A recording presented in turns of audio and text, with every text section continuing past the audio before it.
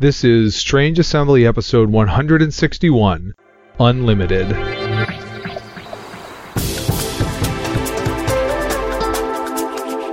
Okay, I have to ask you guys, I was playing Hearthstone just before we started recording. There is something now in my Battle.net that is labeled Heroes of the Storm. Yep. I watched the cinematic trailer, and clearly it's something related to StarCraft, but having watched the trailer for this game, I have no idea what the game is. It is a MOBA. Yeah, it's essentially a Dota clone, but they're called MOBAs generally. And it's not just StarCraft, it's everything they put out. One of the next characters they're going to put out is the Lost Vikings, which is one of their Super Nintendo games. Okay, so that's why they were demons. So that was just that was actually just a Diablo demon, not a... No, that was Diablo. You can play as Diablo. Okay, and what's a MOBA? It is typically a 5-on-5 PvP game where you have objectives. So it actually started from Dota, which was basically the same thing. And you remember you have the base in Warcraft 3. Sorry, Dota is a mod of Warcraft 3 that, if you'll remember Warcraft 3, the big thing that it added to the RTS genre was that it had your heroes, which played almost like RPG characters, because you could select skills and they would persist and they would like regen or whatever, and you could actually get equipment for them. Sure. So that was a big thing that added. So somebody took a mod and said, you know what, the heroes are the most interesting thing, so I'm going to automate all of the units so that they go and attack each other, and you're just leveling up your heroes, and we each control one hero rather than potentially 2 or 3. And then the whole idea is to push your opponent's lanes and destroy their base. That's why it shares so many commonalities with an RTS, is it's basically just a modification of the RTS. But it's very popular. So when you say lanes, that brings to mind what people say about League of Legends, or? Yes, League of Legends is also a MOBA. Okay. It is also a Dota clone. And I am Chris Stevenson, and the fact that Mike had to explain that to me demonstrates why this is a tabletop gaming podcast and not a video gaming podcast. There actually is a board game the pirate theme one from Cool Mini or Not, the one that was just on Kickstarter.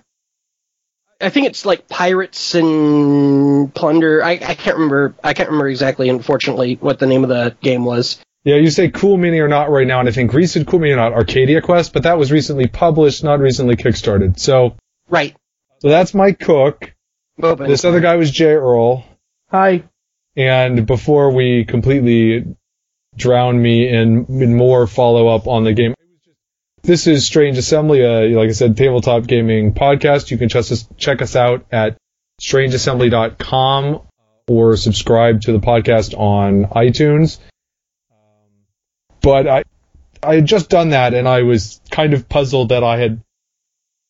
it just did not tell me what it is, and I didn't know if it was one of these things where it was just assumed that everybody who has a Battle.net account already knows what this is, or... League of Legends is one of the largest video games around anymore. Yes, but that doesn't mean that Chris would know that's what it is. No, I'm not saying that. The trailer didn't have any gameplay in it. It was like, it was actually, I'm like, oh, this is like watching a Final Fantasy cinematic. Yeah, but that's what Blizzard cinematics always are. Yeah. There's definitely some weird marketing going on there, that's for sure. Well, because the trailer is almost never going to sell you on the game. Well, that's just the cinematic trailer. That's what makes you say, I want to see what this game's about. And it's a bunch of people fighting, which is basically what the MOBA is. And I guess they've succeeded in that now there's a podcast episode where we're talking about their thing. You know what the big deal about that is? No. So the game has been in some form of release in technical alpha, which nobody knows what the heck that even means. Technical alpha means technically it's a beta, but but they only invited completely random people, and it's been out since like July. It's been out for forever, and so literally last week they went into closed beta, which didn't do anything at first, but then today it was actually announced that you can buy one of the bundles. It's available to everybody. For the same price, it's available to everybody, but it'll actually get you into the game, whereas before it was just completely random chance, or you had to know someone at Blizzard. Rum and Crossbones, the newest Kickstarter from Cool Mini or Not, it is inspired by MOBAs. So Okay. there you go. Yeah, that's like I keep looking at board games that are inspired by tower defense games, and like it hasn't Yeah, worked they're yet. always obnoxious. Just because, part of what you can do with a video game is let the computer take care of things, which you can't do in a board game. Ah, well. So let's go straight to some board games. We're going to try to rush through these in the way that only I can't. So first up, Mysterium from Portal Games. Now, as far as I'm aware, this is not actually out in English, so don't rush out and try to find it at your local game store. It's going to be released in English, and hopefully they won't cartoony up the art too much, but Mysterium is kind of a cross between Dixit and Clue. And the generalities of the setup are that, which is a fully cooperative game, one character is a ghost, and everyone else is an investigator trying to solve a murder. And the ghost knows what happened, and knows what all of the investigators are looking for, but the ghost can only communicate with the investigators by sending them dreams. So the player who is the ghost has all the information, but they can only communicate by giving cards to the players with pictures of art on them. And each player is looking at a row of 7 cards for whatever kind of thing it is they're looking for. I say it's like Clue because you have to get the murderer and the murder location and the murder weapon. Each player is looking for their particular combination, and the ghost knows what it is. So in a given round, the ghost will have, say, 7 cards in their hand, and will give 1 card to each of the players, and then each of the players, looking at their card and looking at the 7 items that are available, at least in the first round, possible locations, say they're trying to figure out what the location is, and they'll choose one, and then the ghost can say as to each character whether or not yes or no, and that's it, whether or not they made the correct choice. And that goes on for at most 6 rounds. If everybody hasn't figured out what they need by the end of the 6th night, then you're going to lose, because you have to win on the 7th day, which is when every investigator will then have their set of what they think the location and murderer and murder weapon was, and the ghost has to give clues with the cards to let the group as a whole figure out which of these is correct. I thought it was pretty cool. I don't anticipate ever being any good at it, because I never really do very well with the games that are like, try to figure out why the other guy has put down this card, which is why I, for example, loathe Apples to Apples. But it's pretty cool. You're going to have to work a little bit to get it right now. It was released by Portal Games in Poland, I think. There are Ukrainian rules. Oh, well, I mean, you can go online and get an English translation, but that is Mysterium. Now, Mike, I think that you've finally rectified our podcast deficiency and none of us having played Imperial Assault yet. Yeah, I rectified that real hard. Not exactly sure what drove me, probably just because Star Wars is cool. I ended up picking up Imperial Assault, and I took it to a friend's, and we did a 2-player. We didn't do the PvP, we did the, I guess, PvE, even though it's still PvP. We didn't do the, what do I want to say? We didn't do the teams. I did the Dungeon Master. He played 2 characters that got buffed. Yeah, you didn't do the skirmish, you did the Descent style. Yeah, exactly. So, if you've played Descent, you've essentially played Imperial Assault in that mode. Not to say there aren't differences, but they're not even major enough for me to necessarily go over. The biggest thing when you're playing with less than 4 people is that you get some kind of buff that essentially gives you another action point, and you will also get a type of buff depending on how many there are. So there's 1 for 2 and there's 1 for 3, and essentially it's everybody gets more hit points or gets some other card that's really, really good. So generally it actually moved pretty quickly. I was actually fairly surprised by that because I expected it would move a little bit slower than it did. It was about 50-50. It was pretty fun. Played about 4 missions, so that's probably maybe like a third of the way through a campaign. And that took us probably 7 or 8 hours, I want to say. And probably 5 of that was just doing the first 3. So there was maybe like an hour or so for each mission until we hit the last mission, which was this big map, and it had area control. I don't want to spoil too much because part of this is you go to the map depending on how well you did in the last one. So we went to the big map. You know, this is one of the ones that I don't know if you always are going to hit it, but I'm imagining that at like the 4th or 5th mission, it's going to be like one of the big maps. And we were going to wrap up for the day. I was like, okay, this will be a pretty good time. And that it kind of took forever. But it was because it was like an area control. I had to have his people out of a certain number of tiles while I had Imperial troops. I played the Imperials. And it got more and more ridiculous to the point where at turn like 7 or 8, which is the last turn, Darth Vader shows up. And you're just like, what is going on? But he still won, and he actually won by holding out to a certain round, which I didn't even realize. But anyways, we found a problem because there's nothing that says you can't double rest, and in this game, the one probably significant change is that you have health and you have stamina like you do in Descent, and you can use stamina for all the things you could use it for in Descent. But the difference is when you rest, you actually have a value that you can rest for, and if it goes over how much stamina you have like left, you actually heal for that amount.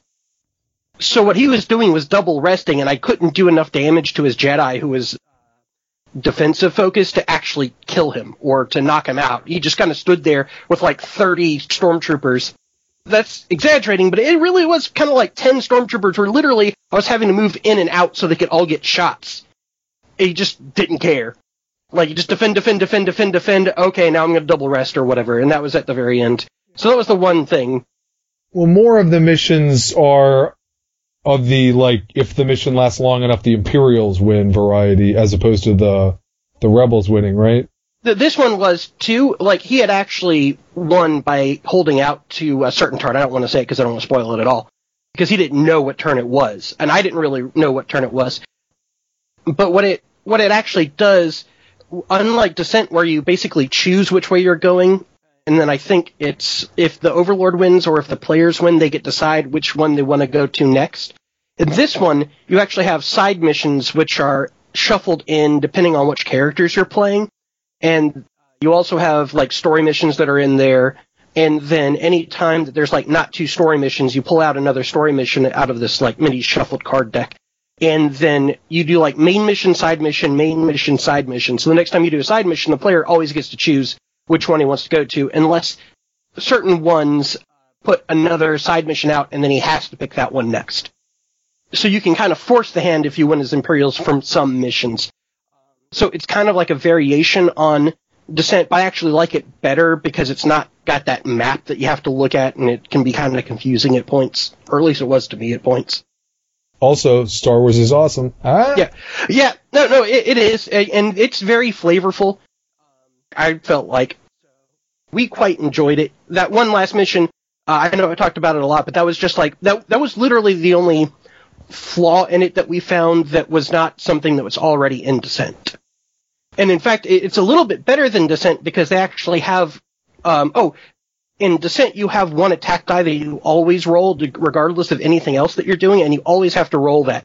So, a little bit better, what they've done is that there's 2 different defense dice, and when you roll the better defense dice, it actually has a miss on it.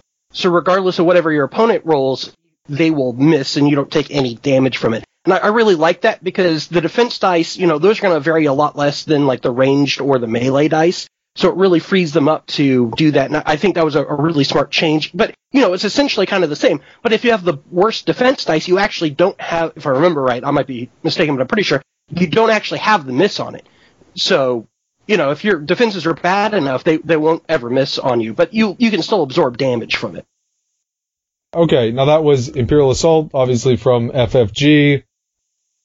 I also recently got around to playing 5 Tribes from Days of Wonder. This was one of the hot things starting back at Gen Con.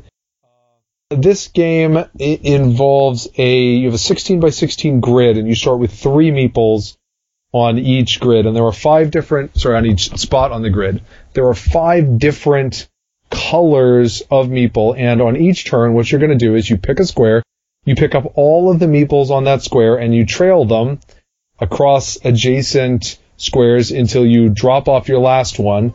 The last meeple you drop off has to match the color of a meeple that's already there. Then you pick up those meeples, and you get some sort of effect based on how many meeples you picked up and what color they were. The red meeples are assassins and can kill other meeples, and the blue meeples are builders, they get you money, or money is victory points, so you get money and you don't usually use all of it, so it's just a pile of victory points sitting around. The green meeples are merchants, and they let you collect resource cards, which are basically end up being a victory points based on set collections. And the yellow ones are worth small amounts of victory points each, but then a lot more victory points if you have more of them than anybody else. And the whites are worth some victory points, but they can kind of be used as currency and summon these special djinn tiles that are off on the side. Plus, if you clear out a square, then you get to put one of your camels on that square, and you get the victory points that the square is worth at the end of the game.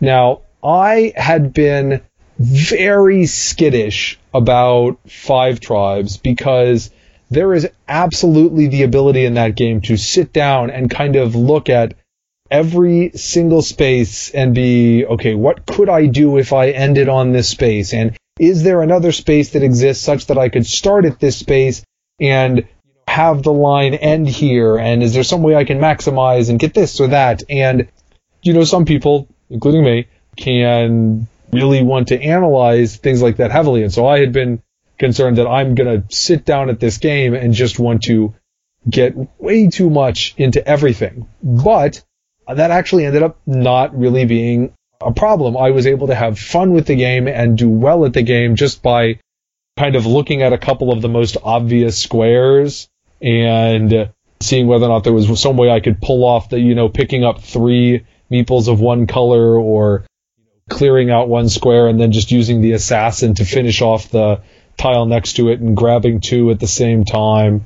So it certainly is possible. If you absolutely positively have got to fully plan everything out, I think this game is going to end up, maybe not be miserable for you, but it's going to be miserable for everybody else. But I do think that it's a fun game, and it is entirely possible to play the game, even if you have inclinations like that, without letting that overcome you. I guess I should note that there are, amongst the resource cards, there are, for reasons I am not quite sure, there are cards that are slave cards, and that you can use to, they substitute for other things. You can add them in with different meeples. There are people who find it offensive that there are, just for no apparent reason, these slave cards. I mean, there's nothing flavor-wise about them that means that that's what they'd be that. I'm not sure why on earth that's what they chose to call them, but be advised if you're the sort who might find that offensive, that is in there, so heads up. That is 5 Tribes from Days of Wonder. Another sort of newish, hot sort of game on the cheap card game side of it is called Red 7 from Asmodee. And this one, there's not a Gen Con vintage, but I know at BGG Con this got a lot of play. And Red 7 is a card game with 49 cards. There are 7 colors following the spectrum, and they are numbered from 1 to 7. So each card is unique. And you start the game with 7 cards in your hand, and the object of the game is to not lose. On each of your turns, you need to not lose, and then whoever's left at the end wins. And so what will happen is that each color defines a certain win condition. And so what you will do at the start of your turn, you will almost certainly not be winning. And so what you have to do is, by the end of your turn, you have to be winning, or else you lose the game. And the way that you move yourself to be winning is to either play a card into your palette. You start with one, in addition to your 7 cards in hand, you start with one random card in your palette. So you can either play a card to your palette that makes you the winner, or you can discard a card out of your hand into the middle to what's called, I think they call that the canvas, and that changes the win condition, or you can do both. Either way, if you don't get yourself to be winning by the end of your turn, you're out of the game. So at the start of the game, red is what the default win condition, and red is just high card wins. And there's always a tiebreaker for everything because all of the different colors are ranked in Roy G. Biv order. So the single highest card is the red 7, and the single lowest card is the violet 1, and then that just serves as a tiebreaker for everything. If you've got out the rule that says most even cards, and there's 2 people who have 2 even cards, well, whoever has the high card of that, that's going to be the tiebreaker, so then they have the winning hand. I don't know if maybe I played multiple games, because it's a fast game, so you can play a bunch in a row. There were some other players who really liked it and who thought it was a really quite strategic experience for the sort of card game it was. I felt like it was not very strategic. I felt that on most of my turns, and granted, I was never the guy who started with a 7 face up, so I was always scrambling, in every single one of these games. But I felt that on most of my turns, I would look at my hand. I would often only have one possible play to not lose, or I'd have kind of 2 possible plays, and one of them was clearly better. There were only a couple of times I felt like I had any sort of real decision when I was playing the game. And so, while this one has, I think, garnered a decent amount of positive attention, it was not one that impressed me when I played it. And that was Red 7 from Asmodee. Now, I know, Mike, that one of your really hot things that you were looking forward to, or maybe not really, I guess it is a hot thing, but you were just looking forward to it as a big thing for you near the end of this year, Mike, was the Babel expansion for 7 Wonders. I know you've got that. You've had the chance to play both aspects of it, I think, now, and maybe you too, Jay. How has that gone? Did you just call it Babel? Yes. Okay. I've just never heard it pronounced that way. I might just be a ponce. I don't know. Well, I've always heard it pronounced Babel. Whatever. It doesn't matter. Anyways, okay, the actual thing you asked. Mike, you're babbling.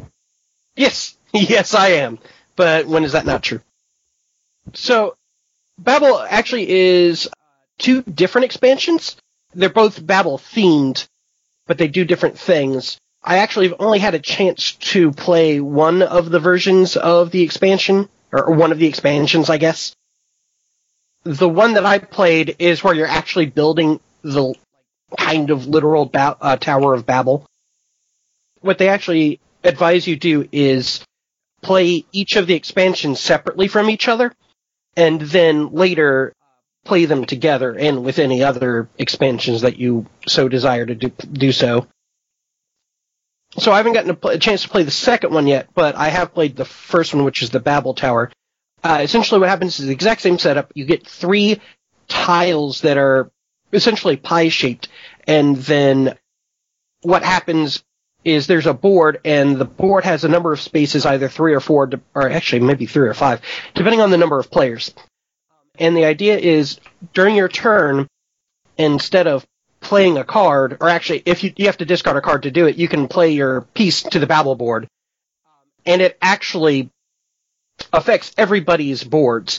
So they almost always have some kind of universal effect. So it might make it so that, like, everybody can buy from the neighbors for refined resources, or it might make, whenever you take a negative victory point token, you actually take 2 negative victory point tokens. It might make it so that you actually take down from what you normally wouldn't take. So if you normally would take a 3 for a military victory, you actually take you only take a 1. Which, obviously, those are pretty big, and the way that you actually get rid of them is when they go around in a certain order, like clockwise or counterclockwise, just depending on how you're playing.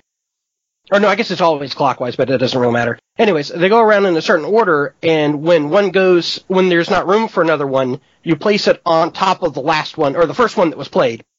And then once you do that, the other one stops acting, and obviously the one that you played is still going. And so that's the way you get rid of them.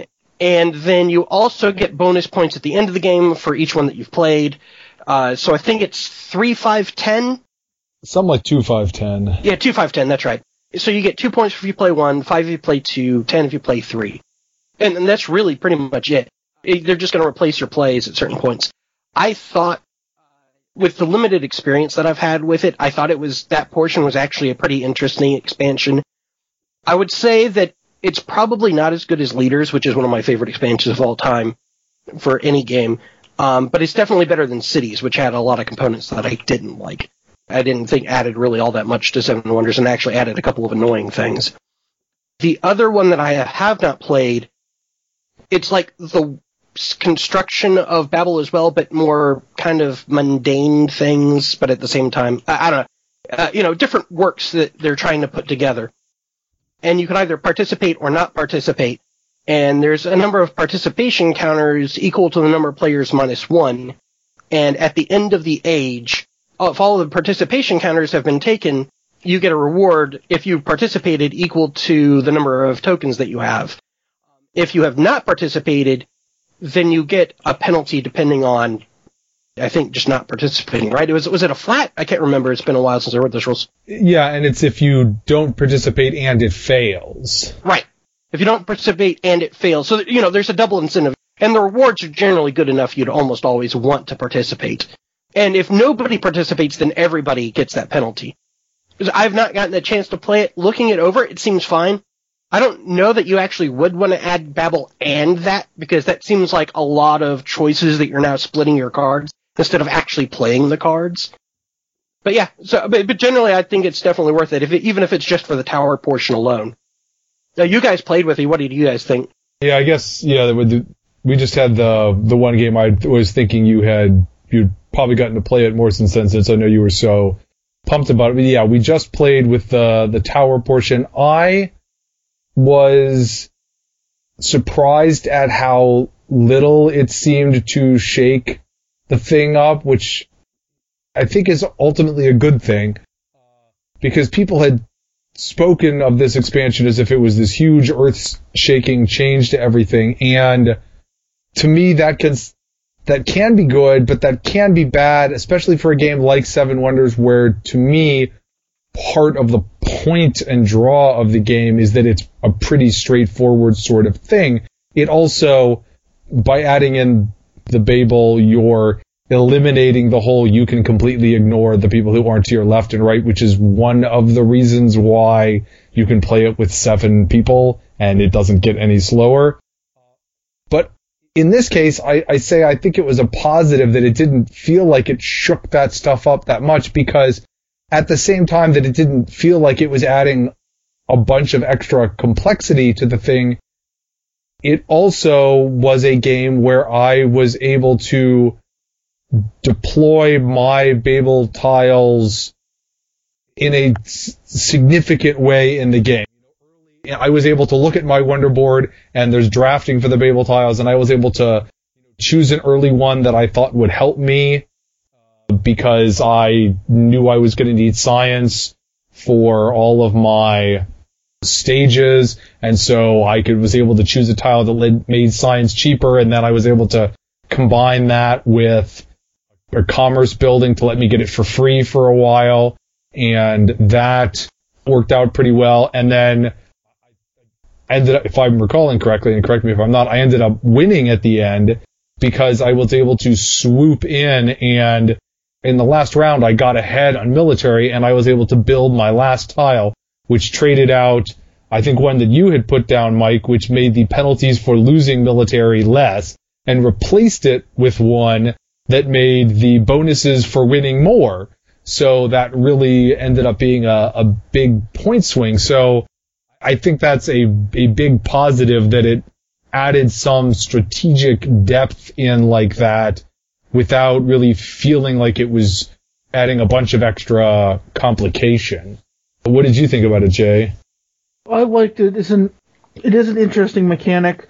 I mean, as Mike said, I do worry, without having done it, of trying to put both in, because with both of those and trying to build out your wonder, you've suddenly got a lot more demands on what to do with your cards that aren't playing them for their normal thing. I like that it does add an interesting component to the game that does affect everyone that you have to pay more attention to. Though it would be interesting to see it, as you said, with 6 or 7 players is that now too much interaction with the wider universe? I just don't know. Yeah, not just the wider universe, but possibly 5 different tiles to keep track of, I think. But right. So that was, I'm just going to stick with my Babel pronunciation, expansion for Seven Wonders.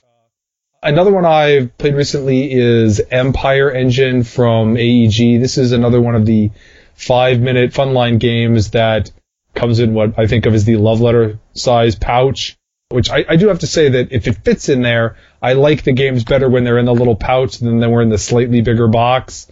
I don't know why, just 'cause it's more distinctive maybe. It certainly makes it harder to stack them on a shelf. I agree.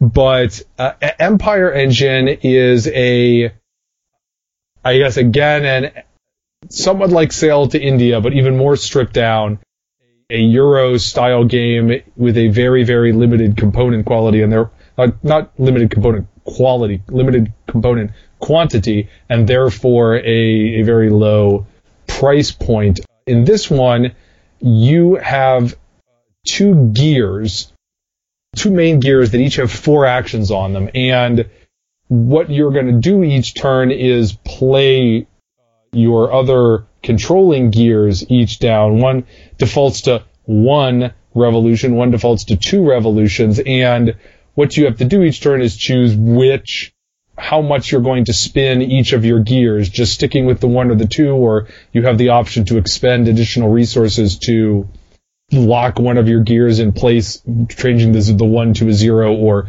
spin it 3 turns by turning the 2 into a 3. And when you're doing this, the actions you're taking are fairly straightforward. You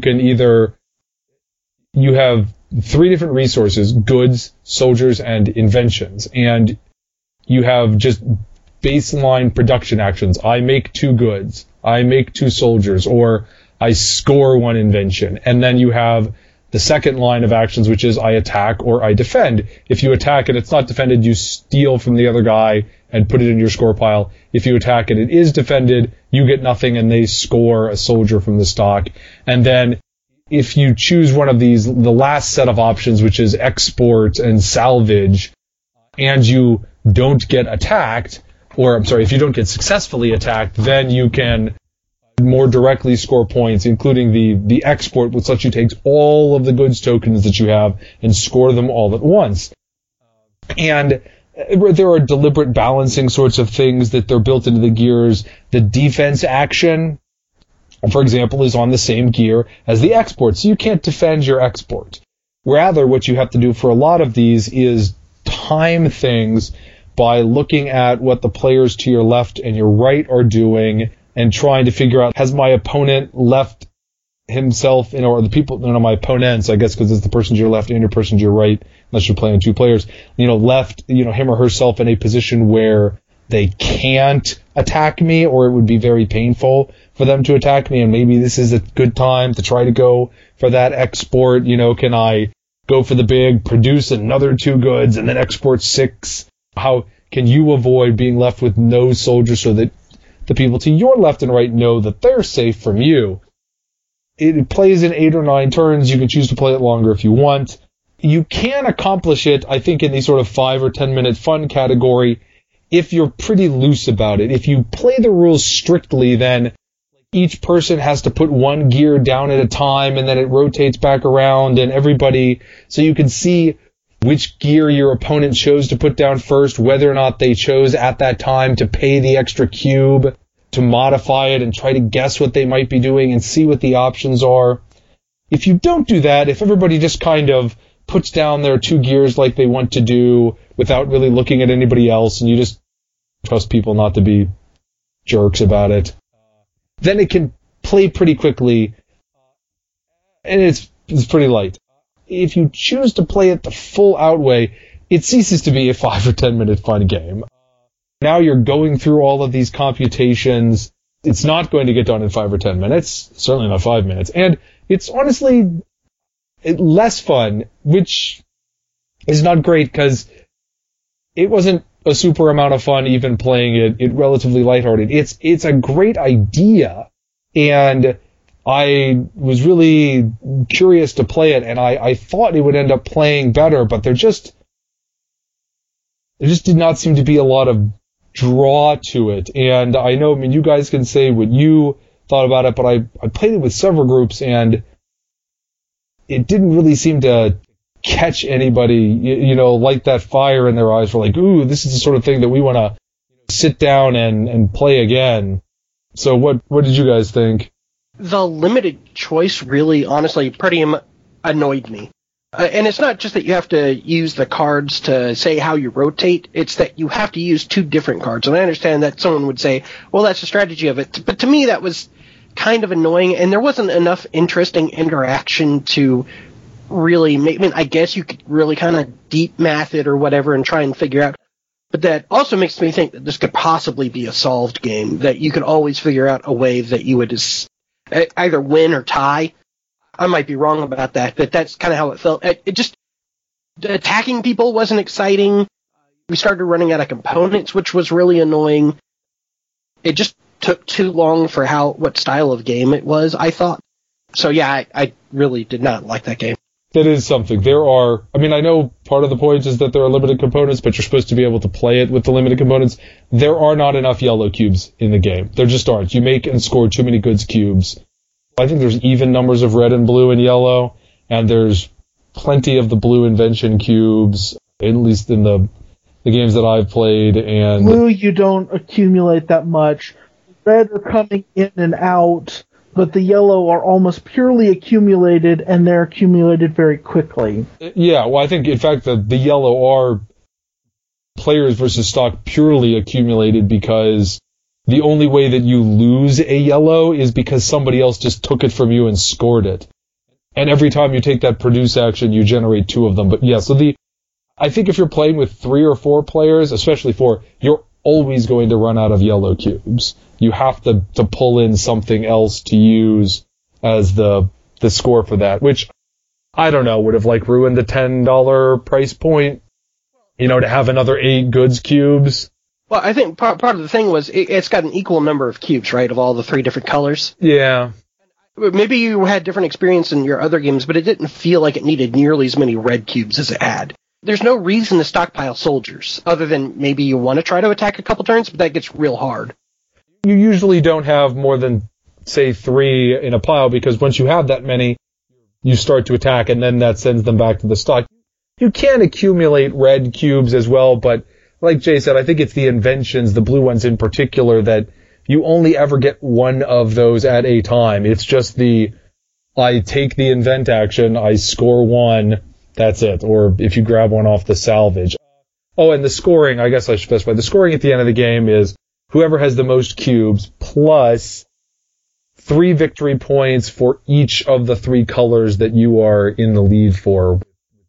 Ties both players or all 3 players or whatever get those 3 points. So that's the end of game scoring. But I guess other than component quantity, what did you think of it, Jay? I came into it expecting a light, don't have to think too much about a game. And that was sort of how I played it. And at the end of the game, I sort of felt like it was more complicated than that. But it also was not a game I was interested in actually putting the time in to think about. Basically, I feel like it missed that mark of the 5 to 10 minute easy fun game, and it's not good enough outside of that area. Yeah, I think if you're in the sort of micro game Euro thing, I'd probably just rather go back to Sail to India. So as far as that particular subgenre, although I have not played the Tiny Epic games, so maybe those hit it better. I don't know. That's Empire Engine from AEG. Okay, a game I have not played, but I think both of you guys have played is Lagoons. So tell us about that, Jay. That's one I'm not sure how quite to explain it. It's enough outside. So basically the way it works is it's almost worker placement in that it's a board that is built with hex tiles, and you've got a couple of druids they're little two-sided discs, and so the two sides are they can act this turn, or they have acted and they're therefore exhausted. And then you've got the bag of more tiles to go. And basically the way the game works is on your turn, you almost assuredly want to, one of the available actions is explore. You can do explore once a turn. You really want to be doing explore every turn if you can. And explore is to take a tile out of the bag, look at the two sides of it, and pick one of the two sides to slot in from whichever worker you were exploring with. In that way, the board slowly grows out. There are 3 colors, red, yellow, and blue. And so each tile is going to have 2 of those 3 colors on the different sides. So you might pull out a red-yellow tile. And then each tile also has on each side a different ability. If you have a guy on a tile, you can use that ability with any of your guys on the board for the most part. There's also, you have an Uber worker, and some of the actions can only be taken by the Uber worker. Also, by exploring, you also get little temporary tokens of the given color. What you want to be doing to get points, though, is one of the available actions is if your guy is on a tile, he can try to, I believe the term was unravel, where he takes his action, he comes back to your worker pool, he's no longer on the board, and the tile comes back to your pool, comes to your score pile. However, to do that, you have to have enough of the right type of energy, and so there's a rock, paper, scissors thing going on where, for instance, if you want to do this to a red tile, to score the red tile, you have to have 3 yellow energy. And you can do that either by having dudes out on yellow tiles or by expending the temporary yellow things. So that's how it goes. You play until the bag is out of tiles. Once that happens, you now look at the board to figure out what is the scoring color. So the scoring color is whichever color it has the most tiles still left on the board. Tiles that you have scored that are not that color are worth 2 points, and then the temporary resource that is that color is worth 1 point. So you just total up points and figure out who won. All of the games we played were 3 players, which often ended up with basically each player ended up getting a color that they were gunning for, such that the end of the game was, did my color win, therefore I win. So it'd be interesting to play it with 2 or 4 to see how that changes the dynamic some. It's an interesting worker placement area control type game, I guess. I don't know, Mike, do you have anything else to add? Did I forget anything important? Not really. I mean, that was most of it. The big thing to me is that because a lot of the stuff that you're doing, you're not actually necessarily tying yourself to a color early in the game. If you unwind or whatever a certain color of tile, all you're betting on is that tile is not going to win. It's not going to be the most numerous. So you can actually adjust your strategy mid-game depending on how everything's going. So yeah, I really like that. I thought it was pretty good. I want to play more of that game, honestly. Okay. I enjoyed it. It was a very interesting, very different feel of game than anything else I'm aware of. I would also say that they actually do have expansions because this was a Kickstarter game, but they're not actually out in being published yet. I'm pretty sure you got them already if you are on Kickstarter, but I got this at the local game store, so I don't have those expansions yet. And it's one of those games that feels like it actually benefit a lot from expansions. Okay. That was Lagoons from, what is it, 3 Hairs? Was that the company that did that? Sure. Okay. Yeah, sorry if I'm getting that wrong. The next one up for me is Black Fleet from Asmodee, or I guess we should just call them the mothership now. They just own everyone.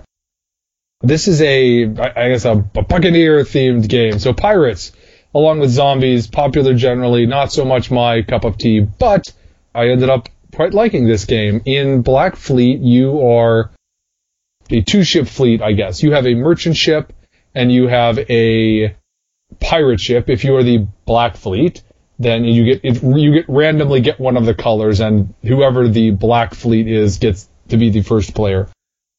You have a hand of 2 ship cards, and then you can draw some fortune cards, or 2 movement cards, and then you can draw a fortune card. And each of these movement cards has 3 values on it. It has a movement distance for your merchant ship, it has a movement distance for your pirate ship, and it has a movement distance for one of the 2 navy ships that are on the board. So with 4 players, there will be 4 merchant ships, 4 pirate ships, 2 navy ships. Each ship gets 1 action. Your pirate ship, when it's next to a merchant ship, can attack the merchant ship. If it's got goods on it, it takes the goods. If it takes the last good, or if the merchant ship is empty, then it sinks it. You get a couple of doubloons just for attacking. If you steal a good, you can go bury the treasure and get more doubloons. If your ships sink, they just respawn. If your merchant ship sinks, it just respawns next turn at the port of your choice. If your pirate ship gets sunk, it respawns in at one of the edge of the boards at the start of your next turn, one of your choice. Or I guess 3 of the 4 corners have a spot for the pirate ships to come in. How do your pirate ships get sunk? Well, the navy ships, of course. And then the fortune cards will do things like maybe let you move one or more of your ships extra, or do something cute like tidal wave lets, your pirate ship flow over an island, and so you can move past that. While your pirate ships are trying to sink things, your merchant ships are going back and forth between some of the 5 ports on the edge, and it's just a very simple. There are 3 spots for cubes on my merchant ship. When I go to a port, I can fill up those 3 spots. I get to a point that unloads it. It tells me how much money I get for that. What do you do with this doubloons? You have 5 cards that you can unlock. They form a nice little picture all together on the back. For a 4-player game, there are about twice as many, I think, as you would need in a particular game, and they're randomly dealt out. You have a 5, 8, 11, 14, and then a 10, which is your end game card. But those first 4 cards, when you pay to flip them over, give you some sort of special ability.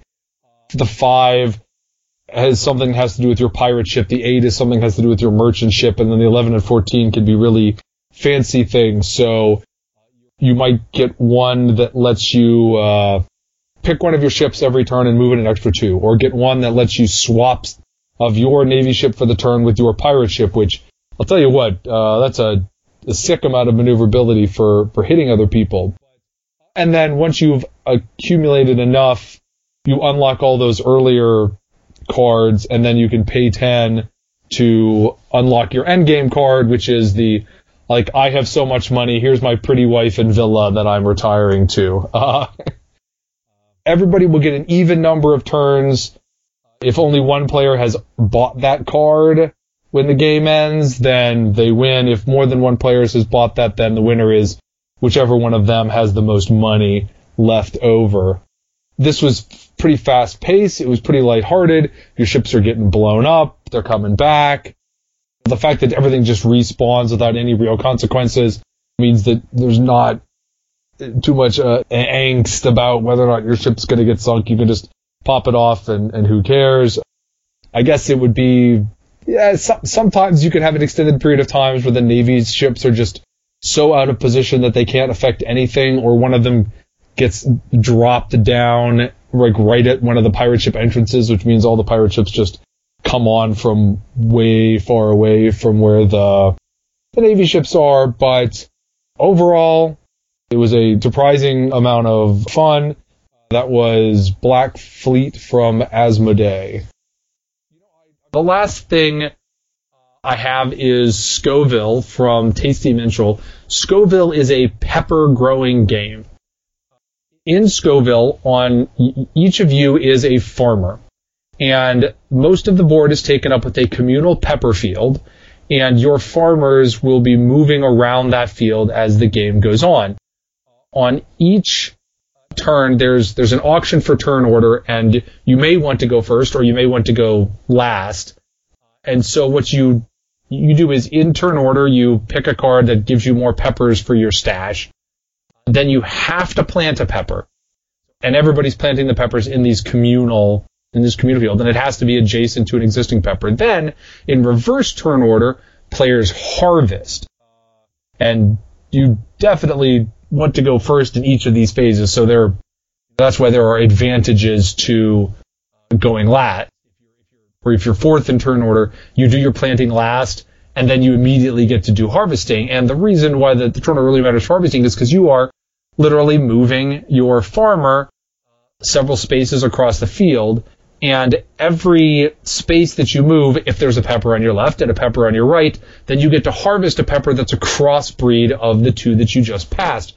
At the beginning of the game, the base peppers are red and blue and yellow, so if you walk between two of the same color, you get two of that color. But if you walk between the yellow and the blue, you get a green pepper. If you walk between the yellow and the red, you get an orange pepper. That sort of thing. And then from there are fancier peppers that are brown and black and white, and then a ghost pepper that's transparent. And then you do the fulfillment phase, and you can get a small number of victory points and then some money, the money is used for bidding for turn order. And some victory points at the end of the game, but primarily just bidding for turn order. You can get some money and maybe some other peppers by going to the market and filling some orders that are over there on the left side of the board. You also have recipes over on the right side of the board, a random set of cards for both of these, and the recipes are just, I put together a recipe of peppers that I've collected and get victory points. Additionally, there are victory points to be had for being first 2 or 3 players who plant a particular type of advanced pepper. So it's only 2 victory points if you're one of the 3 first players to plant a purple or orange or green pepper, but the first player who plants a ghost pepper gets 12, which is a lot. I thought that this one was okay. I think part of the problem maybe for me is that part of the point was the whole, you're placing the pepper out there for everybody and you have to figure out what the best way to do that was, but there's a mild bit of frustration with the whole, I'm putting a pepper out, and there's a good chance that I'm not going to be the one who actually gets to take advantage of this. It was really hard to generate some of the fancier peppers because nobody really wanted to put them out in a combination unless you were in a position to immediately be able to harvest it yourself for fear that somebody else was going to get it. And that sort of interaction with the crossbreeding was kind of the main distinction of this game, right? Some of the other stuff about, filling orders and the recipes is fairly standard Euro fare, so there wasn't anything wrong with Scoville, but it kind of failed to light that fire with me to make me, go back and give it another play. But I could see other people being charmed by it. And, okay, maybe it's not a terribly unique thing because it's still, some sort of farming and growing stuff. But hey, peppers, that's different from wheat, right? So that's at least a bit of a different theme. So pluses for that. I think that's all the game that we had on tap today. Did you guys have any final commentary? Shout out to some geek-related thing that you want people to be aware of? No, not really. The only thing I can think of is, I don't know if you saw, the Oatmeal has a card game on Kickstarter right now, which looks hilarious. The what? Do you know the website, The Oatmeal? Oh, no. That's what I thought you said, The Oatmeal, and I'm like, right. I don't know what that means. Oh, right, you don't have a sense of humor. You will probably not enjoy the game. I believe the game is called Exploding Cat. The goal of the game is to not get an exploding cat because you lose when you get an exploding cat. It's an exploding cat, not an exploding kitten? You're right, it is an exploding kitten. Aha!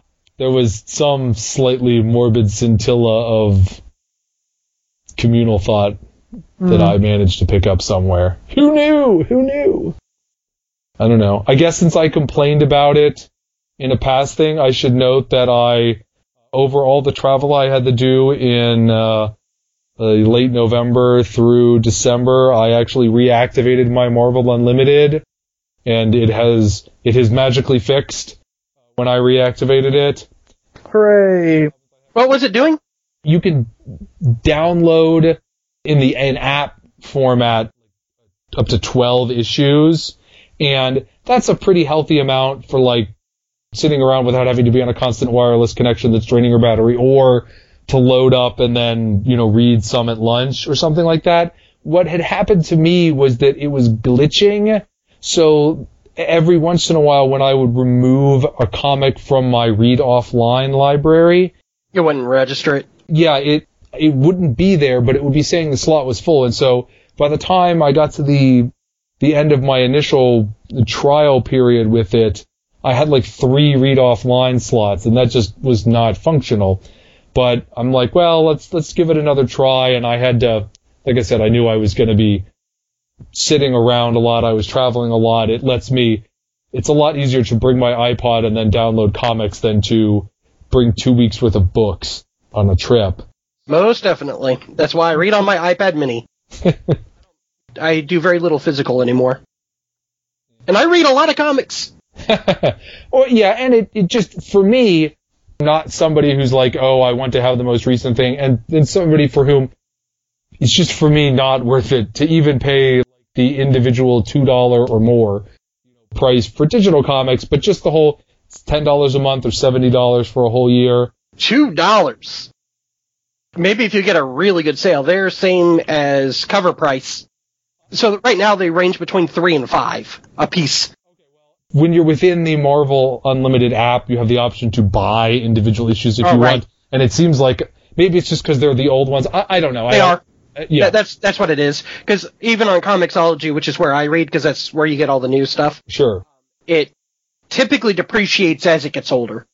Okay. Yeah. So if you remember, my sort of quest was like read all the X stuff, and I am now just finished AVX. So that's the middle of 2012 or something like that. I thought it was newer than that. I thought that was 2013 or 14. I might be wrong. Maybe I'm off by a year, but I think it's 2013.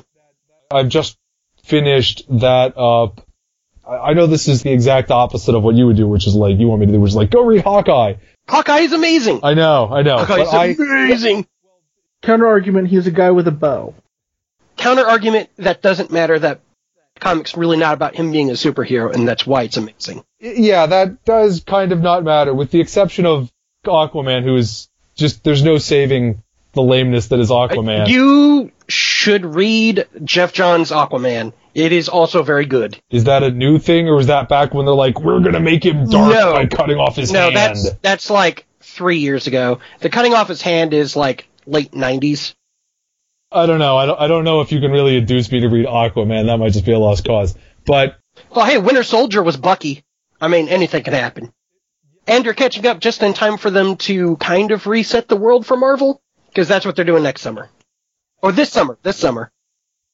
The thing that kind of struck me, right, so, okay, X books are the thing that I've done, right? And there was a time when X was just one book, or I guess for my relevant life, it was always really 2, because, I mean, New Mutants has been around since before I would, knew what a comic book was. But, right, that's exploded and been popular. And the X-Men are always or at least historically are, right, like they're the hated and feared side. They're always prejudiced against them. They're always hiding. They're always sneaking around.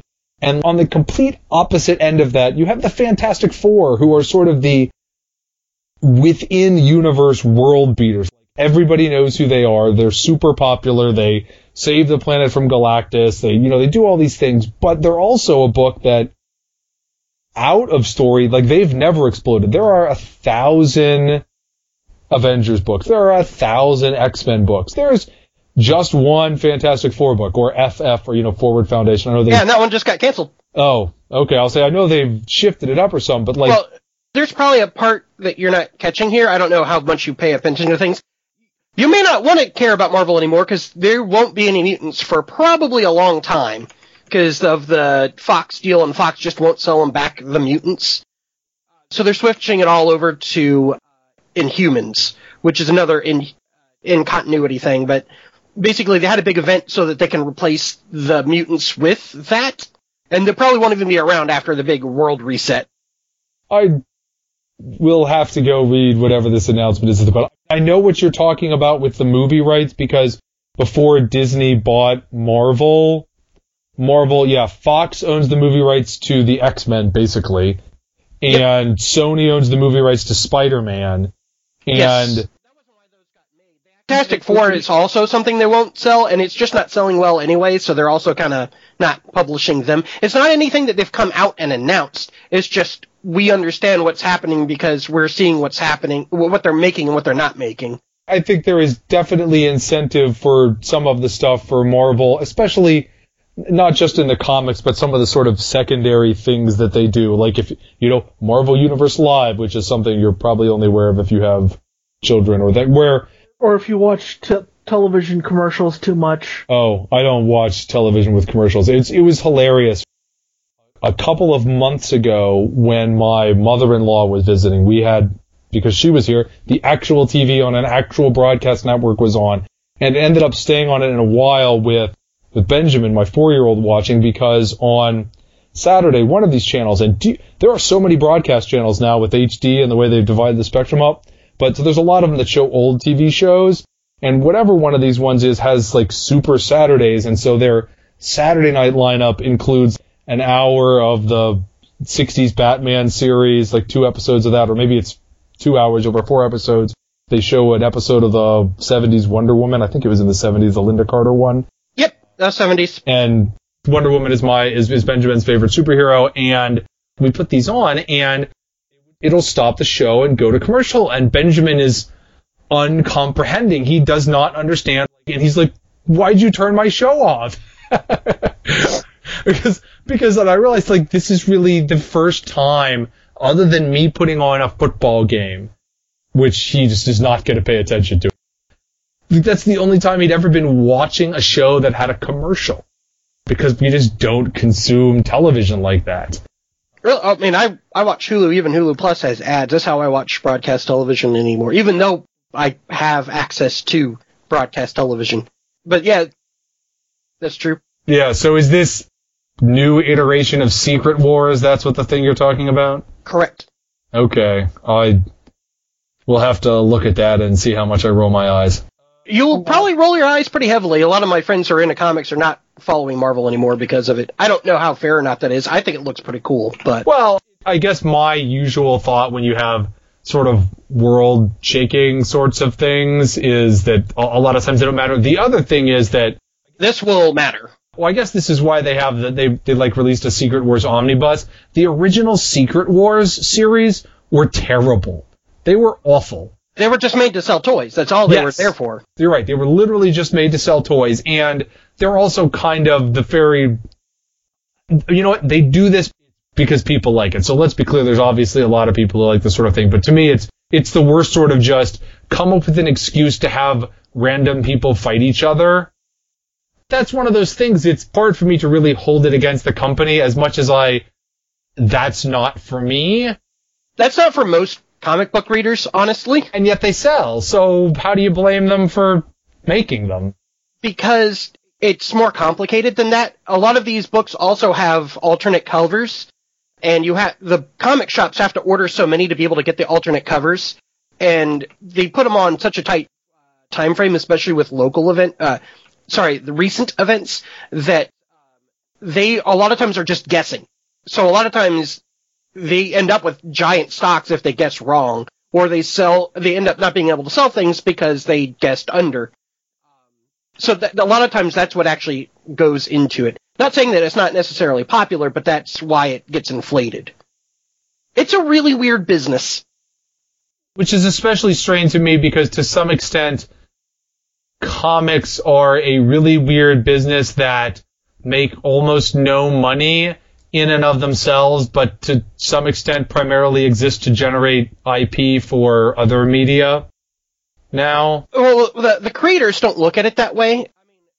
But the company also realizes, because Disney is used to working with creative, so they're like, you know what, you can go play, you're self-sufficient, you're making money, it's not like you're not profitable. Yeah. You're not as profitable as other things, and the side benefit of us letting you do whatever you want to do is that we get all this cool new IP. If you do a bunch of lifty little indie stuff that does okay, that's fine. And hey, that 1 in 10 chance that random idea you had ends up being super popular. Hey, new movie. And sometimes the random thing turns out to be Guardians of the Galaxy. Guardians of the Galaxy was amazing. What are you talking about? No, that's what I'm saying, but that Yes, was... but a year ago, 2 years ago, that was a wild, crazy bet. So, that was your, half-hour-long comic book addendum to this... How long do you want to go? Because I can go for a few hours. That was the, okay, now we're done. So... Well, 2 recommendations. If you have that Marvel account, the stuff after One New Day, Brand New Day, that Spider-Man run on that whole thing is amazing. It's really, really good. If you like Spider-Man at all. What year is that? It would probably be 2010. Okay. 2010, 2011. Yeah, if they identify it as a quote-unquote comic event, I don't know how they distinguish what is or isn't. If it's a comic event, then there's actually a section when you can look at lists by title, you can look by creator, you can search by character. No, this will all be Amazing Spider-Man, because what they did is, instead of putting out 3 or 4 different Spider-Man books, they actually put out one Spider-Man book like 3 times a month. Which doesn't matter for you, because you're just reading them however you want, whenever reading through. The whole thing has actually been Amazing Spider-Man until it went to Superior Spider-Man, which is also awesome. If you like Wonder Woman, I would heavily recommend the Brian Azzarello run that just finished. There's not necessarily a easy way to get it, like the Marvel Direct version, but you can get it in graphic novel form pretty cheap. I was about to say, Mike, they don't have DC Comics on Marvel Unlimited. Yeah, Yet. I would imagine that at some point DC would have a product like that. Yeah, I have so far refrained from buying Wonder Woman graphic novels for Benjamin, given that he can't read them. And it's, if it's his, then yeah. It's his favorite. Yeah, no, that's his favorite character. And it's actually very hard to read a comic book to somebody. Those aren't really for him anyways. No, they aren't. But I have to say, if you want to get me to kind of extraneously buy something, a very good way to attack that is to have it be something that piques my interest in some sort of way, but is also in some sort of way for Benjamin. Sophia's not really old enough to be interested in things yet. For example, it's January, so Target resets their toy section, and so they do some pretty good clearance things this month. So last week I spent $200 on Legos. Nice. Seems legit. I probably would spend that if I had the chance. Well, yeah. I mean, look, Legos are not cheap, but they had They had quite a few Legos at the Target that's right by me on the day. Well, because I know what day they switch over to the higher level discount. So I went there on my lunch and while they were in the middle of doing it. So there was still a bunch of stuff there. So all the Legos that had made it to the clearance aisle, and not that that's a ton necessarily, were half off. So I bought each of the 8 different Star Wars Lego things that were over there. And I bought a police thing because at this particular moment, Benjamin says he wants to be a police officer when he grows up. I think it's because I said something about how police officers are like real world superheroes, which then kind of confuses him when I'm listening to the Economist podcast and they're talking about police brutality or something. Is he not paying attention to the superheroes? Well, you know what? He might like Miss Marvel, and I think that's old enough it'd probably be on there now. The new Miss Marvel. The new Miss Marvel, I think up through about episode 6. I haven't gotten there time-wise, but I... Oh, you know what? Also, you would probably like Daredevil, the current run with Mark Waid, because it's partially it's about him being a lawyer, and She-Hulk, because that's all about her being a lawyer. That got canned earlier this year, right? Well, no. Well, he had planned for it to be a 12-issue run, and it didn't do well enough for them to get beyond that. So it's one of those politic things of did it get canned, or was it just not successful to keep going? It didn't get renewed. Yeah. Well, I mean, they only agreed to... It is kind of like television. They only agreed to so many. So, yeah. But it's a fantastic series. Okay. I think you'd like it. So, I'm going to try this again. Because, not that this isn't an interesting conversation for me, right. But God only knows for the listeners. So, That is the end of the half-hour comic book addendum to this episode of Strange Assembly, mostly your tabletop gaming podcast. You can visit us on the web at strangeassembly.com. You can subscribe to the podcast there, or you can check us out on iTunes. If you like the show, we'd appreciate it if you would rate or review us on iTunes. That helps other people discover the show. Actually, just subscribing to the podcast through iTunes helps people find the show on iTunes by making it more likely that iTunes includes it in a list somewhere. Strange, these things. You can follow us on Twitter. We're at Strange Assembly. You can email me directly with your comments and criticism and such. It's chris@strangeassembly.com. But until then, for Mike Cook and Jay Earl, this is Chris Stevenson, and you've been listening to Strange Assembly. Never stop comic reading. I mean, gaming. Both. Reading comics while trying to play games. Yes. That is a good way to make the other people at the table hit you. Well, I mean, if you're playing against Chris, you've got plenty of time for it. I hate you with a burning fury, my man. Burning fury. Yes, I knew that. That's established.